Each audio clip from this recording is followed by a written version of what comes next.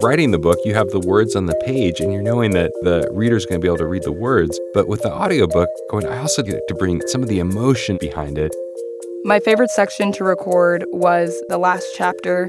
It really ends on this note of Black women betting on themselves. Welcome to This is the Author, where authors talk about narrating their audiobooks. In this episode, meet the lead pastor of Redemption Tempe, Joshua Ryan Butler, and screenwriter and reporter Brianna Holt. Listen in to hear what inspired these authors to write their audiobooks and who they hope will most benefit from their work. Enjoy. This is Joshua Ryan Butler, the author of Beautiful Union, How God's Vision for Sex Points Us to the Good, Unlocks the True, and sort of explains everything. I wrote my book because I found that many Christians struggle with feeling like God's vision for sex is something they have to follow, but don't necessarily want to. And many people in our culture see God's vision for sex as something oppressive or archaic or outdated, whereas I found it to be way more beautiful and compelling than anything else on offer. And so part of my hope was to actually dive into, how God's vision for sex is so beautiful, how it points us to the good, it unlocks the true, and it sort of explains everything. I've found in my own life that the themes that I explore in this book are things that have radically transformed my life way beyond sex, but more about how I understand God, creation, salvation, the gospel. And so I wanted to just try and share some of those insights that have really impacted and been transformative for me. If I had to describe in one word what it was like to record my audiobook, that word would be fun. It was actually a lot of fun. I found the ability to try and bring some of my heart and passion and soul and intonation into it, where, writing the book, you have the words on the page and you're knowing that, okay, the reader's going to be able to read the words. But with the audiobook, I also get to bring intonation and inflection and some of the emotion and emphasis behind it. And so I really had a blast. It was a lot of fun recording my audiobook. I realized I had trouble pronouncing a bunch of Hebrew words. In my book, I had them where I knew what they were. I could see them, I could read them. But suddenly when reading, I was like, oh man, I'm not sure actually how that's pronounced. And so it was really helpful having a producer who helped me kind of look them up and find what the correct, proper pronunciation was as we went along the recording process. I'm excited that listeners will be able to hear my heart and voice behind the words. My first book, there was an audiobook made for it, but I didn't even find out it was being made until after it had already been recorded by a professional voice, which was awesome. It was a great project and fun to listen to. But now I feel like, there's so much behind the words in terms of your heart, your voice, your emphasis, your intonation, that I hope that when listeners here are listening to this, they'll feel like we're sitting down at a coffee shop together or something, that we're at the table together where they can hear my voice and take in not only the content of the book, but some of the voice and heart behind it with me there as well. My dream narrator would be my buddy Warren. He's got this voice that's smooth like butter. We do a podcast together, a lot of episodes we're on together, going back and forth, and I always feel like, if I could trade my voice for anyone's, it would be his. He's also a rapper. He's got an album, a new one, Life is Alive. He's just amazing, in all sorts of ways, but his voice, I'm just jealous of. And so, Warren, if you end up hearing this somehow, big shout out. You're the voice I would want to narrate my book if it wasn't me. And now, listen to a clip from my audiobook. I used to look to sex for salvation. I wanted it to liberate me from loneliness, to find freedom in the arms of another. But the search failed. My college sweetheart dumped me. I found a rebound to feel better about myself and hurt her in the process. I then fell head over heels for the girl of my dreams at the time and spent the next 5 years pining after this friend who didn't feel the same. I wanted to feel wanted, yet wound up alone. Our culture looks to sex for salvation too. We want romance to free us from solitary confinement, to deliver us into a welcome embrace.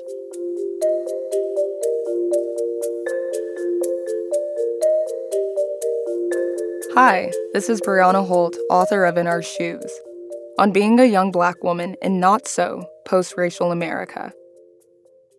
My book is about what it's like to navigate living in a post-racial society as a young Black woman specifically. And as mentioned in my subtitle, I have post-racial in quotes because I write about in the book how I do not actually feel we are living in a post-racial era, as the media has portrayed and wants us to believe.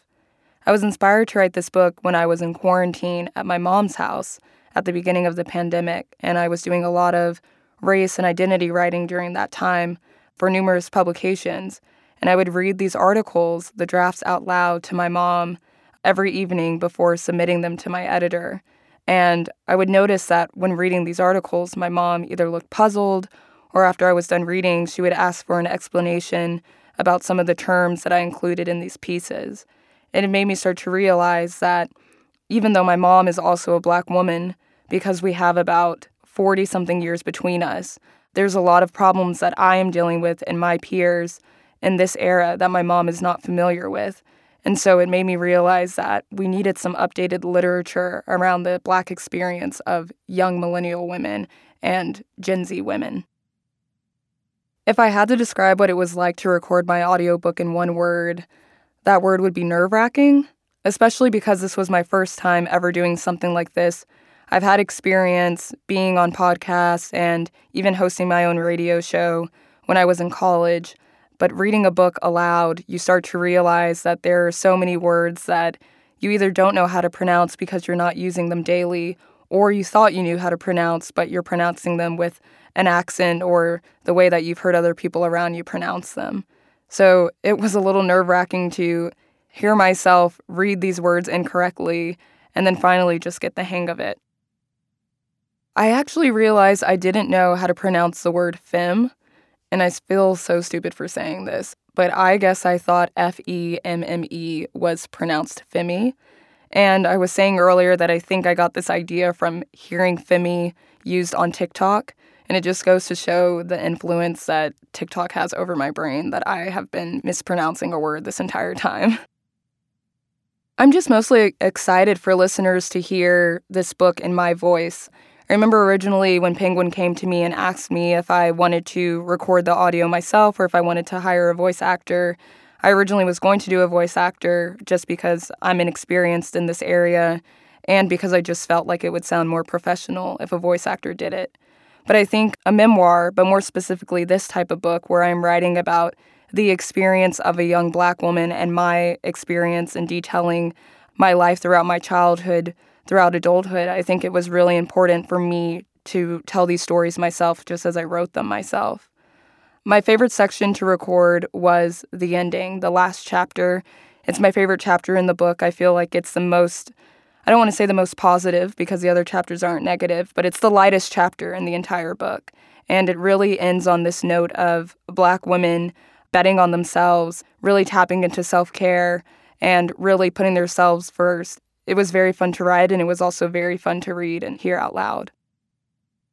The way that I prepared to record my audiobook is that I have a few different friends who are authors themselves and have recorded their own audiobooks, and I just asked them what tips they have.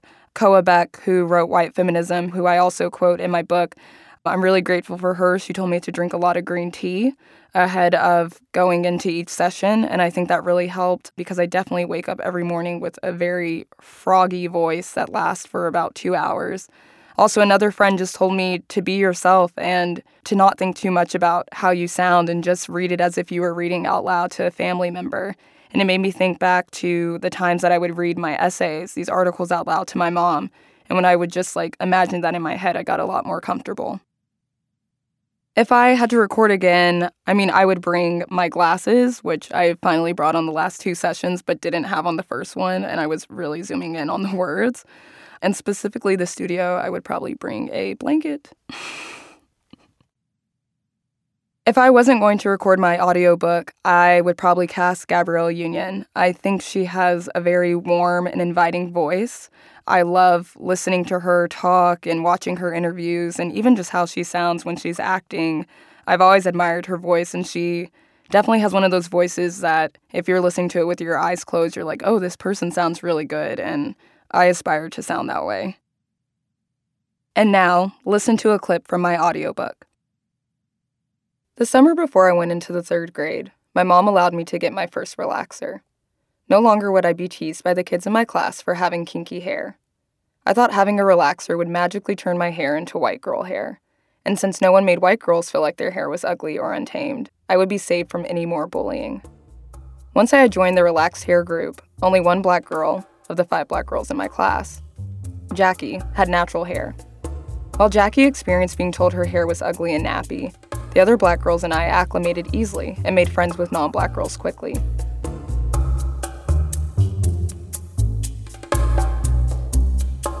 This is the Author is a production of Penguin Random House Audio. Thank you for listening. For more behind-the-mic content and audiobook recommendations, visit www.penguinrandomhouseaudio.com/nextlisten.